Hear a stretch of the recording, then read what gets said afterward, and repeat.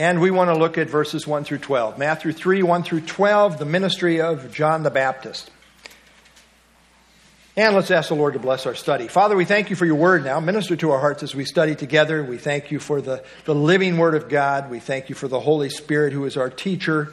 And Lord, there are things you want us to know as we study, and make it possible for us to know through the teaching ministry of the Holy Spirit and through human teachers as well. So give me grace to teach accurately and clearly, and in a way that edifies your people. And Lord, if there are those listening that have not yet come to true saving faith, Lord, work in their hearts to bring them to that point as well. I pray in Christ's name. Amen.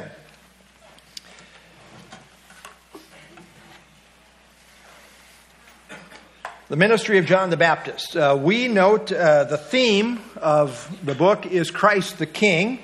And we have been through chapter 1 and chapter 2. We are now in chapter 3, the herald of the King. And his baptism, the King's baptism.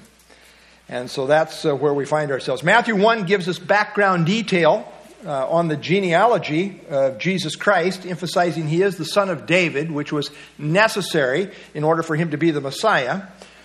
He was to be called Jesus, which literally means God's Savior. You should call his name Jesus, for he shall save his people from their sins.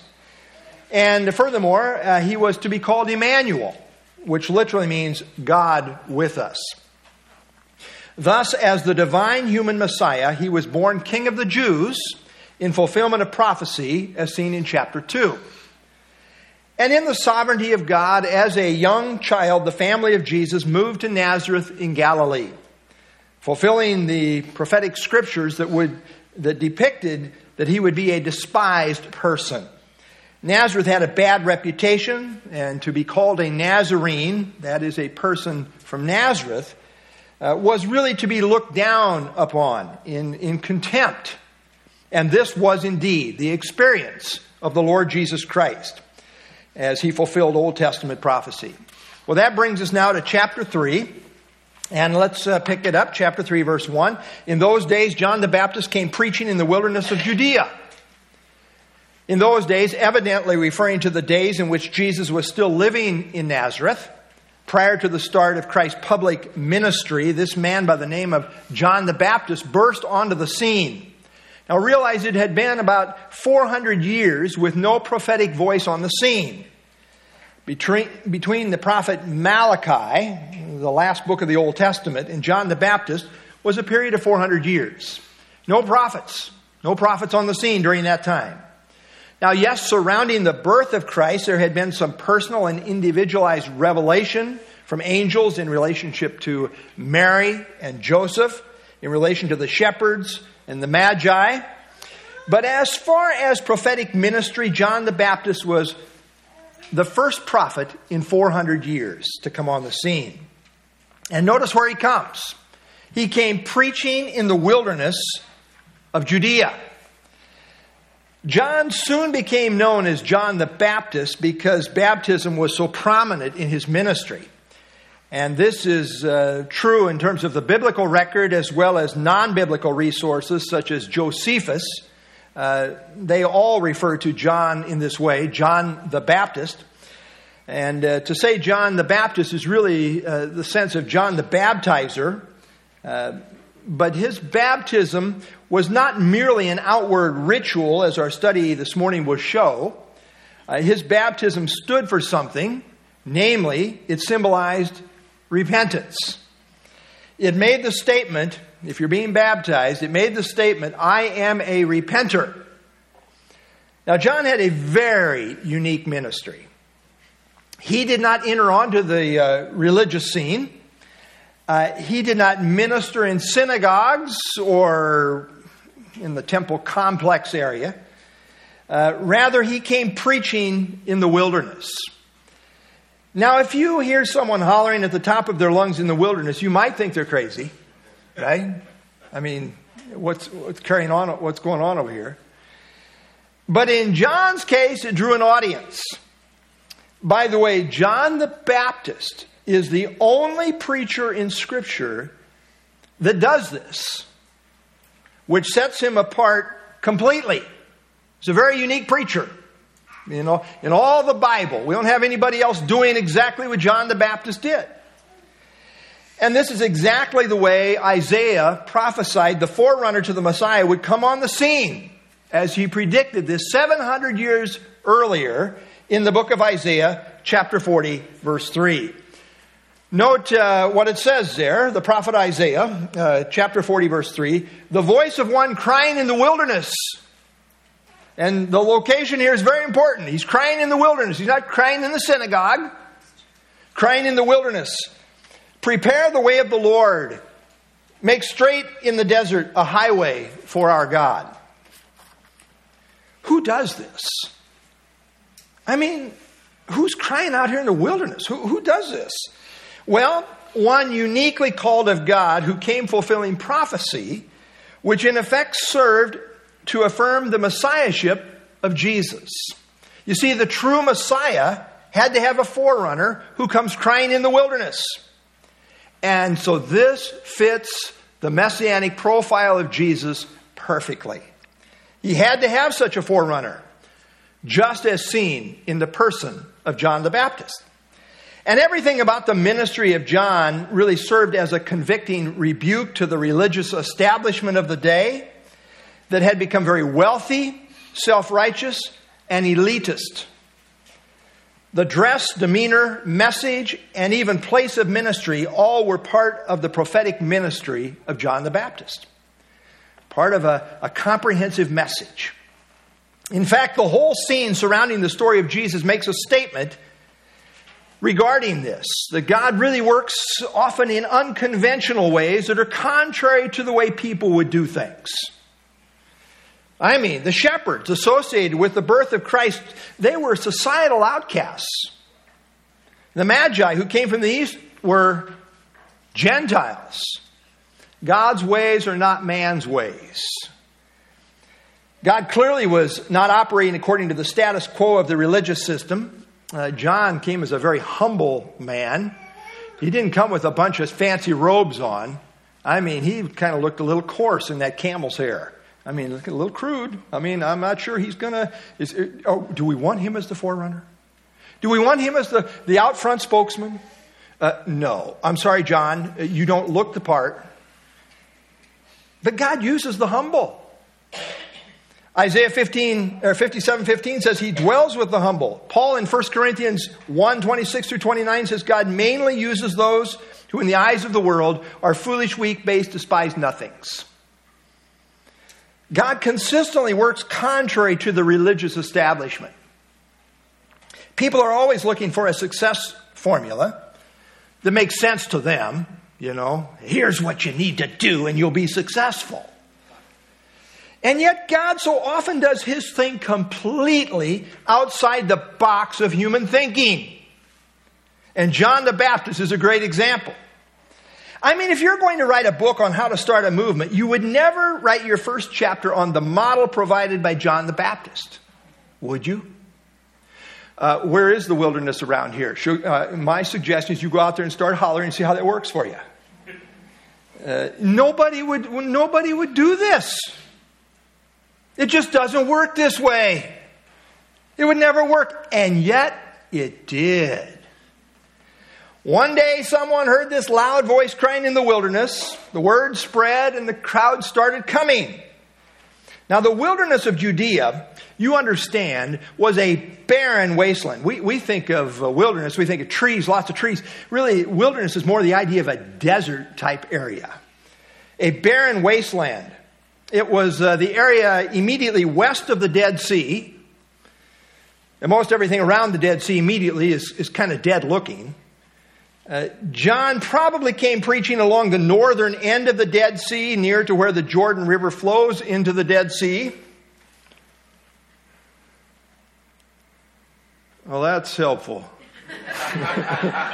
It's right up in this area. You can't see it, but the Jordan River is running from the Sea of Galilee down to the Dead Sea. So you just imagine in your mind the Jordan River. And we think he was, this area here, the wilderness of Judea, right along the Dead Sea. But we think he was right up in this area, right here at the mouth of where it flows into the Dead Sea, the Jordan River. That's where most people think it was happening. We'll see how this next picture looks. Yeah, there you go. That's a great place to start your ministry, right there. My goodness. I mean, nobody would come up with this. And like I say, nobody else did this. John the Baptist is unique, crying out in the wilderness. And had to be so to fulfill prophecy. It's amazing how it all fits just perfectly as God ordained it. John Phillips says, John appeared in the wilderness of Judea in an uninhabitable region running the entire length of the Dead Sea. We would have thought that such a place was an unlikely area in which to conduct an evangelistic campaign. I would think so. One thing it has going for it is there's lots of space. Probably not a lot of government regulations out there. You could even social distance out there. Anyway, but no kidding. If you send me out here to preach, I'm going to really wonder what you think about my preaching. Do I go preach in the wilderness? I'm going to take it that it's kind of like go sing a song for me on a hill far away, something like that. This is not the way people do things. I'm telling you, this is totally unconventional. But it was a God thing. It was a fulfillment of prophecy thing. And again, 700 years prior to this, it was prophesied by Isaiah. Only God could do this. So he shows up in the wilderness. And what's he doing? What's his message? Seeker friendly? Not so much. Verse 2, and saying, repent, for the kingdom of heaven is at hand. The first recorded word of John's message is, repent. And really, that is his message. You could boil it down to that's it. There's more detail, as we will see, but this is the crux of his message. Repent, for the kingdom of heaven is at hand. David Guzik says, the call to repentance is important and must not be neglected. It is entirely accurate to say it is the first word of the gospel. Repent was the first word of John the Baptist's gospel. Repent was the first word of Jesus' gospel, Matthew 4:17. Repent was the first word in the preaching ministry of the 12 disciples, Mark 6:12. Repent was the first word in the preaching instructions Jesus gave to the disciples after the resurrection, Luke 24:46-47. Repent was the first word of exhortation in the first Christian sermon, Acts 2:38. Repent and be baptized. Repent was the first word in the mouth of the Apostle Paul through his ministry, Acts 26:19 and 20. Yeah, there's a consistent emphasis on repentance throughout. The word repent literally means to change your mind.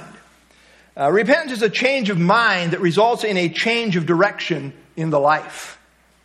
Note verse 8 where John tells the religious leaders to bear fruits worthy of repentance. There is, the nature of repentance does bear fruits in the life. It does bring about change. So true repentance is seen in the fruits of a changed life. Well, John called on the people to repent, saying, for the kingdom of heaven is at hand. This is why you need to repent. The kingdom is at hand. Now, Matthew consistently uses the terminology kingdom of heaven 32 times. Instead of the parallel kingdom of God used in the other Gospels. Now you realize that Matthew is writing to Jews. And there's a reason he probably is using kingdom of heaven instead of kingdom of God. They are essentially interchangeable. What we find how it's used in Matthew, same context. Over here in one of the other Gospels, it's translated as kingdom of God. So we believe that these two are interchangeable.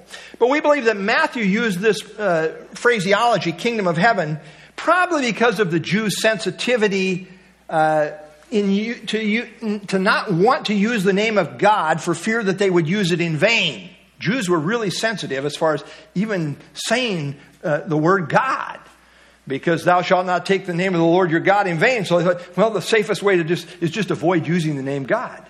We think that's probably why Matthew, instead of kingdom of God, says kingdom of heaven. It was an accommodation, evidently, to Jewish scruples. Well, the kingdom is the big idea in Scripture. Where are you all going, huh? As believers, where are you going? Well, I know where you're going. You're going out to lunch at noon, right? No. You're going ultimately to the kingdom. That's destination kingdom. That's where we're going. We're going to the kingdom. You got a millennial phase and then an eternal phase, but it's the kingdom. We're headed to the kingdom. Dr. Michael Vlock says, quote, "The kingdom of God is the great and grand theme of Scripture."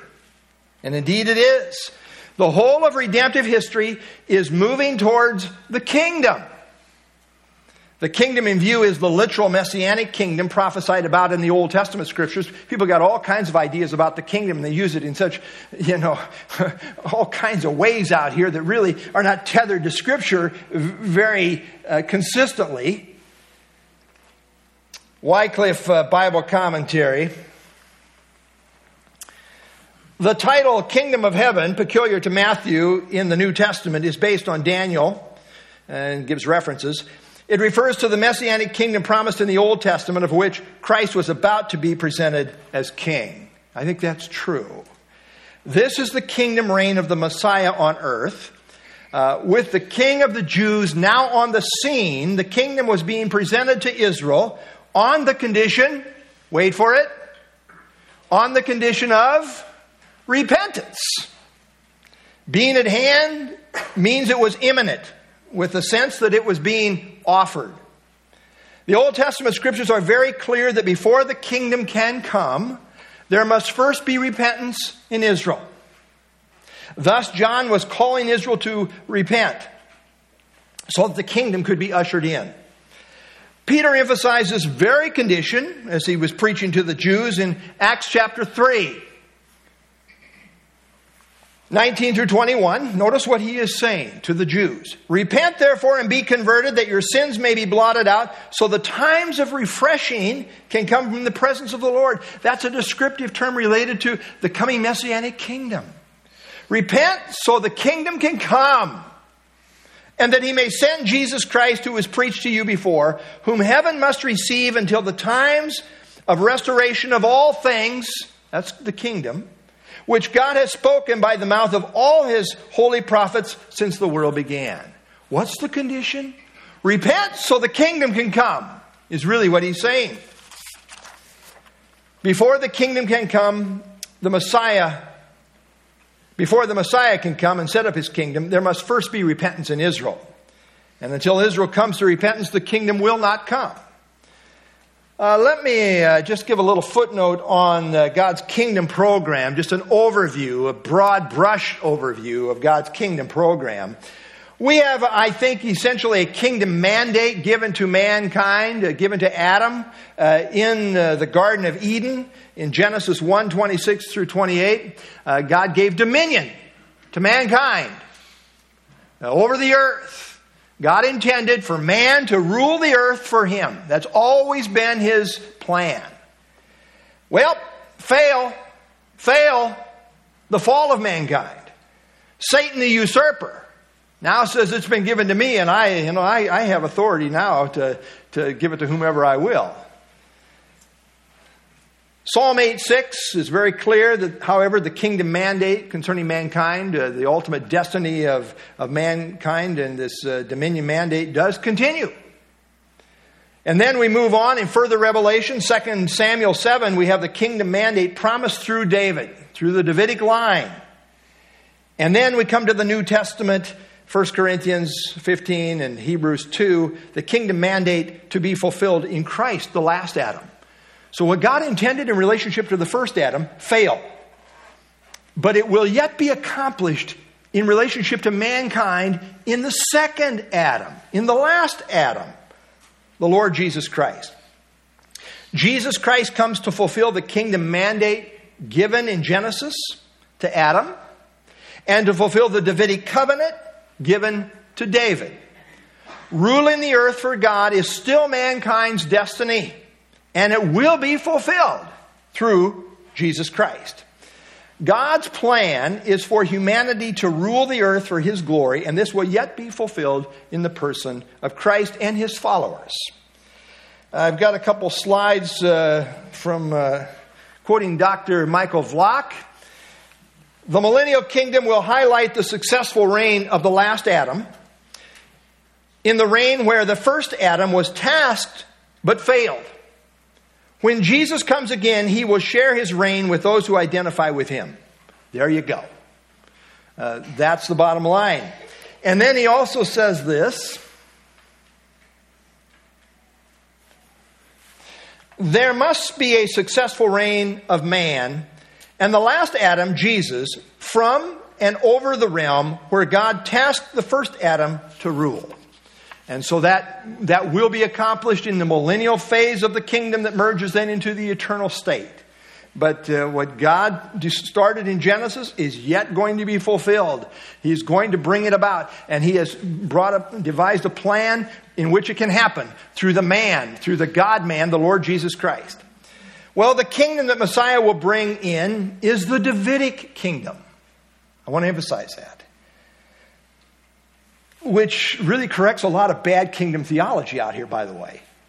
But the kingdom that the Messiah will bring in is the Davidic kingdom, which is why Matthew traces Christ's genealogical record back to David and places such an emphasis on it. I want you to note this. After the resurrection of Jesus Christ, the disciples had this question. We read in Acts 1:6, therefore when they had come together, they asked him, saying, Lord, will you at this time restore the kingdom to Israel? I want you to zero in on that word that I've underlined, restore. You see, the kingdom the Messiah brings is a restored kingdom. You say, well, I think it's just an all new thing. No, it's building on something. It's a restoration of something. Meaning, it is a kingdom they once had. What is this kingdom? Well, it's the Davidic kingdom. God promised a throne and the kingdom to David's line forever in the Davidic covenant, 2 Samuel chapter 7. And ever since the fall of Jerusalem in 586 BC, at the time of the Babylonian captivity, there has never been a rightful Davidic king sitting on David's throne in Jerusalem. Been a long dearth. No Davidic king sitting on the throne in Jerusalem, on David's throne. Finally, the Messiah came. The Messiah king came. Finally, the one to whom the throne rightfully belongs came. And what did Israel do? Did they repent? Did they receive their king? The king of the Jews? No.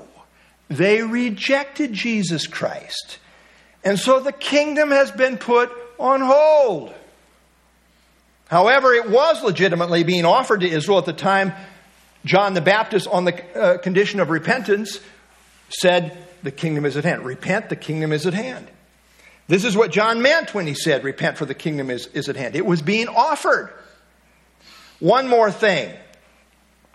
After the death of Christ and the inauguration of the church, the apostles no more spoke of the kingdom, of the gospel of the kingdom. You don't find that. This has been put on hold. Instead, today what we are holding forth is the gospel of the grace of Christ, or as it is simply called, the gospel of Christ. However, Christ in the Olivet Discourse in Matthew 24 spoke of a future time in the tribulation period, that's the context, where the gospel of the kingdom will once again be proclaimed front and center. It's Matthew 24, and again, you always want to think in context. I think maturity and discernment begins to think in context. We don't just lift a verse out and say, well, I'm attached whatever. No, we think in context. And the context here is in the tribulation period. And Matthew 24:14 says, and this gospel of the kingdom, the good news of the coming kingdom, will be preached in all the world as a witness to all the nations, and then the end will come. The gospel of the kingdom was presented to Israel at Christ's first coming on the condition of repentance. They did not repent, and so God is now building his church through the gospel of Jesus Christ. When the church is complete, the gospel of the kingdom will then once again go forth. Suddenly, after 400 years of prophetic silence, this prophet, John the Baptist, burst onto the scene, crying out in the wilderness, "Repent, for the kingdom of heaven is at hand." To which the question may well have been asked, who in the world is this guy anyway? Matthew answers that question. Here's who he is. Verse 3. "For this is he who was spoken by the prophet Isaiah, saying, the voice of one crying in the wilderness, prepare the way of the Lord, make his paths straight." This is that most unusual prophet prophesied 700 years before by the prophet Isaiah, who comes crying in the wilderness. Now in verse 1 it says John the Baptist came preaching. Really, the idea of preach there means to herald or to publish. Often royalty in Bible times had heralds that went before them to announce their coming and to prepare the way before them so that they might have a grand reception. And that's the idea here. The Messiah had his God-ordained herald that went before him to prepare the way. John MacArthur says the wilderness was a full day's journey from Jerusalem and seems like an odd location to announce the arrival of the king. Yeah, it does. But it is perfectly in keeping with God's ways. Amen. But note who John the Baptist was preparing the way for. Yes, he was preparing the way for the king, but much more than just an average king. You caught it, right? What does the verse say? Isaiah 40, verse 3. "The voice of one crying in the wilderness, prepare the way of the Lord." And the Hebrew has the word Yahweh there. "Make straight in the desert a highway for our God." God is Elohim. John was preparing the way for Yahweh, the most sacred name for God in the Old Testament, as the Jews understood it. And just so we don't miss it, the text says he called the people to make a highway for our God. Who did John prepare the way for? Who was he preparing the way for? For Jesus. For God. Exactly. Jesus is here identified as Yahweh, which is common, by the way, in the New Testament. Here we plainly have a reference about Yahweh and Elohim, God, applied directly to Jesus. You want evidence that Jesus is God? Well, right here's a major evidence. The plain sense is that the God whom John prepared the way before was Jesus. And of course, this is totally consistent with the doctrine of the Trinity as found in the Scriptures. God the Father, God the Son, and God the Holy Spirit are all equally God. The one Godhead of the Bible. Repentance prepares the way for a right reception of the Messiah. Make his path straight is a poetic way of describing get right. Get straight with God on the basis of repentance. This is the appropriate way to welcome and receive the Messiah. This fact of the prophesied forerunner is a huge, huge deal, because it becomes further proof that Jesus is indeed the prophesied Messiah. In fact, all four Gospels unanimously preface the ministry of Jesus Christ with the ministry of this forerunner, this prophesied forerunner, John the Baptist. The Gospel record of the forerunner. It's in all the Gospels. It's a major point. If he's not in place, he's not the Messiah. The Messiah had to have this forerunner. It's emphasized in all four Gospels. Verse 4, "Now John himself was clothed in camel's hair with a leather belt around his waist, and his food was locusts and wild honey." What are we having for dinner today? You know, John was not a sophisticated man. His dress was made of rough camel's hair. very coarse stuff, not very comfortable. His diet was very basic. Locusts were essentially large grasshoppers eaten by the poorest of people. I mean, out here in the wilderness, in the desert, what do you find to eat? Well, there's some locusts out here. Yeah, let's go for that. That's what John did. He lived off the land, way out in the wilderness, away from everybody. He did not pursue the comforts of life, but rather lived a very separated life out in the wilderness, where his focus was uniquely on God and his special calling. This rudimentary and austere lifestyle was characteristic of the prophets in the Old Testament. They did not live a life of self-centered comforts, but rather one of sold-out dedication to God. In fact, when Jesus described the ministry of John the Baptist, it's interesting how he described him in Matthew 11, 8 and 9, where he says to Israel, "But what did you go out to see? A man clothed in soft garments, kind of like your elitist religious leaders wear their nice robes. And boy, they are boy, look at them, sharp dressers. Look at them. That's not what you went out to see. A man clothed in soft garments? No. Indeed, those who wear soft clothing are in kings' houses. But what did you go out to see? A prophet? Yes. I say to you, and more than a prophet."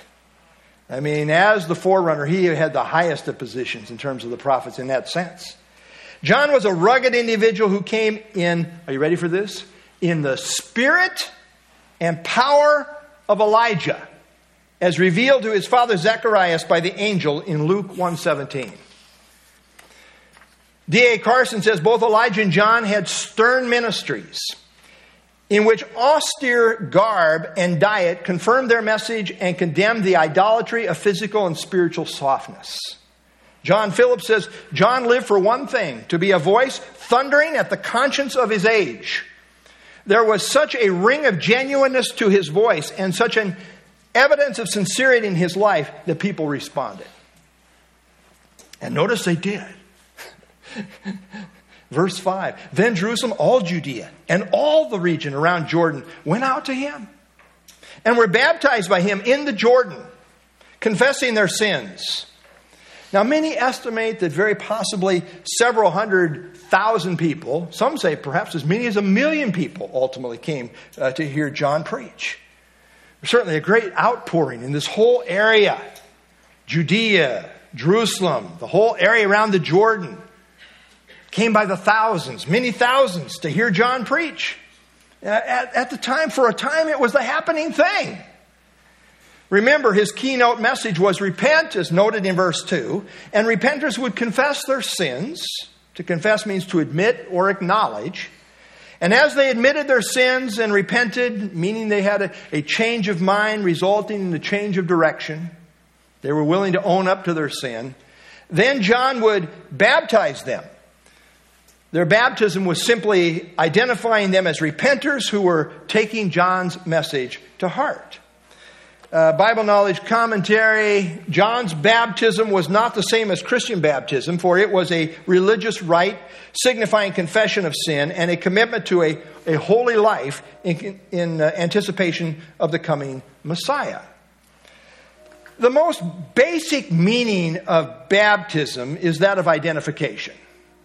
We could get into a long, I don't have time because I'm expositing the text here this morning, but take my word for it. Baptism, the basic idea of baptism is identification consistently. In John's baptism, the people being baptized were identifying with his call to repentance. They were openly identifying as repenters. Christian baptism is identification with Christ in his death, burial, and resurrection. It's a testimony of our faith that now identifies with Christ.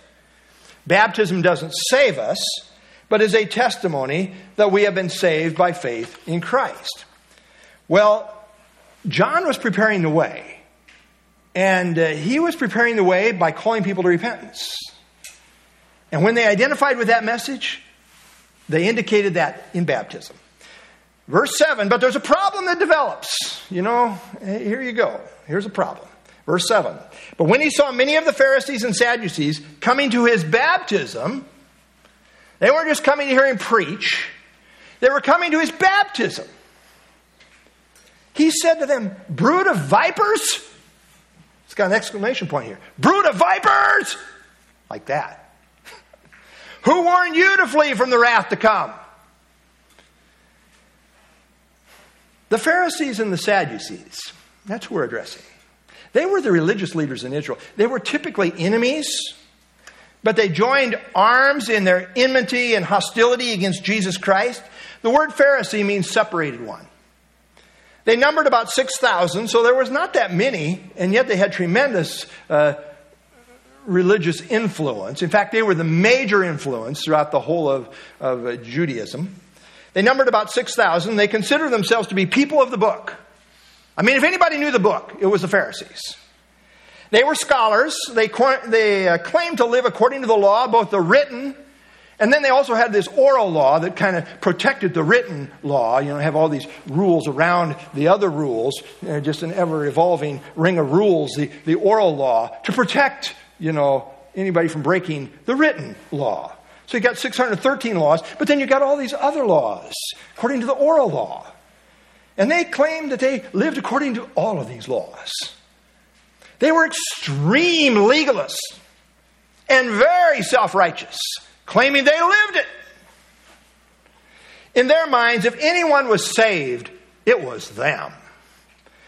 But they were also hypocrites, preaching one thing and practicing another. That's the thing about legalism. You never live up to all those rules. And so you begin to make excuses and give yourself a certain kind of special pass. Their spirituality was only external. The Sadducees, fewer in number than the Pharisees, ran the temple and the priesthood. They tended to be very wealthy and considered themselves to be, ready for this? Intellectuals. Always watch out for those people. They were the religious liberals. Liberal rationalists. They held only to the first 5 books of Moses, the Pentateuch, the Law of Moses. First 5 books of the Bible. They did not believe in the supernatural, in angels, or in the resurrection. It's often quipped, therefore, that they were sad, you see. As the masses came out in a popular movement involving Jerusalem, all Judea, and the region surrounding the Jordan, these religious leaders, evidently not wanting to be left behind in this overwhelming populist movement, also came out to John's baptism. They probably saw this as just another religious ritual. I mean, they were into that. That was now popular, and so they hypocritically jumped on board and claimed they too were wanting to receive the coming Messiah. Who doesn't want to get in on this messianic movement here? Yeah, we, after all, the religious leaders, yeah, we too want the Messiah to come. And that's what John the Baptist is all about, preparing for the coming Messiah. However, there's a little problem. They were not repentant, which was the key thing in John's preaching. You can't truly receive the Messiah without repentance. As these religious leaders came to get baptized, John said to them, brood of vipers, who warned you to flee from the wrath to come? And I think he said it very stern. He's a rugged guy anyway, and I think when he spoke, it shook you. This is some bold kind of preaching. I have really never spoke to an audience this way. I'm really not going to start this morning. But this was speaking truth to power in a very unusual way. I mean, these were the powerful religious leaders who controlled the religious establishment in Israel. And here you have one man, this guy out in the wilderness who's eating locusts, dressed with camel's hair, calling him to account, taking on the whole religious system, as it were. And John called them out for what they were. He calls them a brood of vipers, which is to say a family of poisonous snakes. Now, if that's not insulting, I don't know what is. Snakes? It's almost humorous. You see, the serpent is a symbol of the devil. They were of the devil, and their false teaching was like deadly poison. Jesus, by the way, also referred to the Pharisees in this manner. In Matthew 23:31, he said, "Serpents, brood of vipers, how can you escape the condemnation of hell?" That's some pretty straight preaching too. John MacArthur says, brood may be translated offspring, signifying descendants or children. Jesus used the same language, brood of vipers, to describe the Pharisees on several occasions. Vipers were small but very poisonous desert snakes, which would have been quite familiar to John the Baptist. I mean, that's where he was hanging out there. When John says, "Who warned you to flee from the wrath to come?" I believe that he is speaking very sarcastically. You see, these religious leaders certainly did not consider themselves poisonous snakes, and they were not fleeing from the wrath to come. That's not why they were there. It is clear from verse 9, they thought their security was found in their physical relationship to Abraham. But the point is, they should have seen themselves for what they were, a brood of vipers, spiritually speaking, and they should have been fleeing from the wrath to come through repentance and confessing their sins, but they were not. So John, in effect, sarcastically jars their spiritual sensibilities, or lack thereof, calling them out as spiritual snakes who need to flee from the wrath through repentance. This is the point John is making, I believe, in a very sarcastic manner. D.A. Carson says John's rhetorical question takes on a sarcastic nuance. Who warned you to flee from the wrath and come for baptism, when in fact you show no signs of repentance? By the way, Elijah was also a prophet given to sarcasm. And remember, John came in the spirit of Elijah. In 1 Kings, when Elijah had a showdown with the prophets of Baal, he sarcastically challenged their God to send down fire. This is from the New Living Translation. And here's how it went down. It's like, the God who answers by fire, let him be God, was the challenge. And so, what's Elijah say to these guys? About noontime, Elijah began mocking them. "You have to shout louder," he scoffed. "For surely he is a god." Sarcasm. He's not a god. "Perhaps he is daydreaming or relieving himself. Perhaps he's on the toilet. Or maybe he's away on a trip. Or is asleep or needs to be awakened." You know what this is? This is sarcasm at its finest. And John the Baptist here also used cutting sarcasm. There is a place for it, at least in the ministry of a prophet, at least if you're John the Baptist. By the way, those not repentant never appreciate this kind of sarcasm. They tend to whine about the tone. The tone isn't right. Unrepentant whiners never appreciate the ministry of a true prophet. They just don't. The rugged, cutting words of John were just too sharp for them. You see, they want lovey-dovey acceptance talk, but John straight talked repentance. I mean, he cut right through everything. A footnote here. The strongest of language was reserved for the religious crowd, those phony religious leaders. You know, we don't find John or Jesus using this kind of language to address, other kinds of sinners. This is reserved for the religious leaders. Of all the people, they had no excuse and are most accountable. I believe the hottest hell is reserved for phony religious leaders. They are the worst. They preach from pulpits. They teach in seminaries. They're called Holy Father, Reverend, and the like. They are truly a brood of vipers that have the wrath of God pursuing them.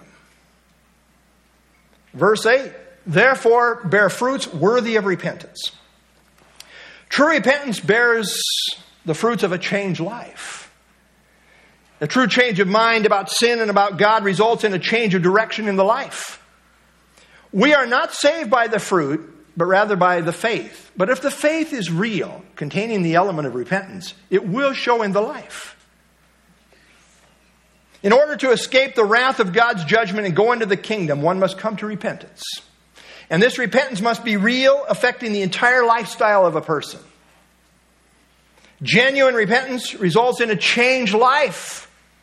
It's kind of been the missing element in evangelical circles, in the evangelical gospel in many years. Where's repentance? Ironside warned of this many years ago. Repentance, the missing element in evangelical preaching. Moody Bible Commentary. True repentance was to be demonstrated by the production of good fruit, the absence of which negated the baptism and showed the repentance to be spurious. For Matthew, it is good fruit that provides the evidence that one is in right standing with God. Indeed, the Jews overlooked something very important. They had not properly understood that in order to enter the kingdom, one must come to repentance. They thought, you see, as children of Abraham, they automatically had a ticket into the kingdom. We are the favored Jews. We are the descendants of Abraham. John turned this on its head, claiming that repentance was necessary to escape the wrath of God in order to enter the kingdom. And he addresses their error in verse 9. Do not think to say to yourselves, note verse 8 again, bear fruits worthy of repentance, and do not think to say to yourselves, we have Abraham as our father. For I say to you that God is able to raise up children to Abraham from these stones. The Jews in general, and the religious leaders in particular, had a false sense of security, depending on the fact that they were Abraham's descendants through the promised son Isaac. And by the way, I think that error continues today. My children, my parents, we're a Christian family. I remember I said this before I actually got saved. I was on a harvest crew, and there was a guy witnessing to me, and I said, well, we're all Christians. We were all good Mennonite Christians, except I wasn't. The Jews had that kind of mentality. They thought that Abraham was so special that his favor with God sufficed not only for himself, but also for them as his descendants. Therefore, they said, quote, all Israelites have a portion in the world to come, simply for being Jews, the descendants of Abraham. They spoke of the delivering merits of the fathers. Their trust was in their heritage. Their trust was simply in being Jewish, the descendants of Abraham through Isaac and Jacob. John the Baptist rebuked this idea, saying they should not think we have Abraham as our father as if that would deliver them from the wrath to come, but rather realize that God is able to raise up children to Abraham from these stones. Now, I'm very open for you to enlighten me on what he meant by that last part. What did John mean by saying God is able to raise up children to Abraham from these stones? Commentators all over the place. It frankly is not real clear. Perhaps he was saying, don't put your stock in being physical descendants of Abraham. Rather, realize that God is able to take hearts of stone and through true repentance, make true children of Abraham out of them. This is what is necessary. Back in the Old Testament, in Ezekiel 36:26, I will give you a new heart and put a new spirit within you. I will take the heart of stone out of your flesh and give you a heart of flesh. Note that. Take the heart of stone. Whatever the case, John was refuting the idea that physical heritage could save them. They needed a new heart. They needed to come to repentance so God could save them and bring them into the kingdom. Abraham's true spiritual descendants are those who share in the same faith as Abraham. This is all over the New Testament. Galatians 3:7. Therefore know that only those who are of faith are the sons of Abraham. Well, this rebuke from John the Baptist had to really sting these Jewish leaders. I mean, you understand, they thought that God's wrath was reserved for non-Jews. They thought they were already sufficiently the children of Abraham, not vipers. They thought they were already guaranteed a place in the kingdom and did not need repentance. This was jarring to the core. And so he continues, more jarring words, verse 10, and even now the axe is laid to the root of the trees. Therefore every tree which does not bear good fruit is cut down and thrown into the fire. The axe is a symbol of judgment that cuts down all who refuse to come to repentance. Every person who does not bear good fruit will be cut down and thrown into the fire. Mark it down, verse 10. In other words, all those who do not repent and bear good fruit in keeping with repentance are going to be cut down in the judgment of God and cast into eternal hellfire. Again, we see the kind of repentance that will enter into the kingdom is that which brings forth good fruit. Genuine repentance is seen in good fruit. If there is no good fruit, there's no true repentance. The only way to flee from the wrath to come and safely enter into the kingdom is by way of sincere and true repentance. That is why John cried out, repent, for the kingdom of heaven is at hand. If you want to get into the kingdom, you have to repent. And in effect, he went on to say, if you're going to get there, it must be by way of repentance. William MacDonald, Christ's arrival and presence would test all men. Those found fruitless would be destroyed just as a fruitless tree is cut down and thrown into the fire. And this principle still applies. What is God waiting for? Why hasn't he come yet? Well, the Lord is not slow to fulfill his promise, as some count slowness. Say, well, boy, he's really dragging his feet on this. No, he's not. You understand what God's doing? He's patient toward you, not wishing that any should perish, but that all should come to reach repentance. God's waiting for more people to come to repentance. And if they don't repent, what's going to happen to them? They're going to perish. That's the message of John the Baptist, as well as the whole New Testament. Verse 11, I indeed baptize with water unto repentance. But he who is coming after me is mightier than I, whose sandals I am not worthy to carry. He will baptize you with the Holy Spirit and fire. John proceeded to contrast himself with the one he pointed to, stressing his overwhelming greatness, not his, but the one to follow him. John indicates that his baptism signified repentance. We've already seen it didn't produce it. It simply testified of it. The key issue being the genuineness of repentance. This was John's ministry. He baptized repenters in preparation to receive the great coming one, the one coming after him. In this way, he identified them as those who were repentant. Hence, he was called John the Baptist. In emphasizing the greatness of this one coming after him, John said he was not even worthy to carry his sandals. This was the job of a slave, and he says, I'm not even in that. I'm not even in that category. John was considered by the general populace, you understand, to be a very holy man. So who could this person be coming after him? John's point certainly emphasized his surpassing greatness. To illustrate the contrast, John brings out that he baptized repenters with water. But this one coming after him would baptize with the Holy Spirit and fire. This coming one would be so great as to orchestrate the baptism of the Spirit and also the judgment of fire. Who could do this but God? Exactly.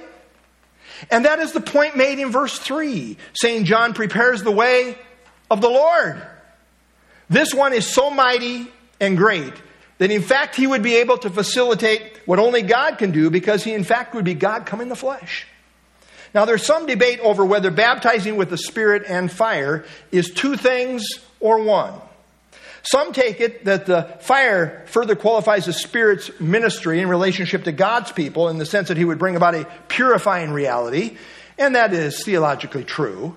However, both the immediate preceding context in verse 10 and the immediate following context in verse 12 both relate fire to the idea of judgment. So I take it that baptism with fire here means the baptism of God's judgment. People will either experience one or the other. God's people who are repentant will experience Spirit baptism, while those refusing to repent will experience a baptism of fire in the sense of God's eternal judgment. All of this will come from the hand of this great one for whom John was preparing the way. By the way, I remember J. Vernon McGee. You remember certain things he would say. I still remember it kind of in my ears, where he was saying one time he was praying with a certain kind of charismatic guy, and this guy was praying that they would receive baptism of the Spirit and of fire. And McGee said, I canceled out the last part of that prayer. He wasn't praying for the baptism of fire. That's the judgment of God. Spirit baptism anticipates the birthday of the church on the day of Pentecost. Note this connection. In the Old Testament, God promised that He would pour out His Spirit in Joel chapter 2. On the day of Pentecost, the Spirit came, as seen in Acts chapter 2. Peter describes this as a partial fulfillment of what Joel prophesied in the Old Testament, as seen in Acts 2, 16 through 18. But here's the point I want to make. Peter then went on to say this. Acts 2:33. Therefore, being exalted to the right hand of God, and having received from the Father the promise of the Holy Spirit, He. Who's this He? Well, the one exalted to the right hand of God. Having received from the Father the promise of the Spirit, that's Jesus Christ. He, Christ, poured out this which you now see and hear. This baptizing work of the Holy Spirit that began on the day of Pentecost. Christ was behind it.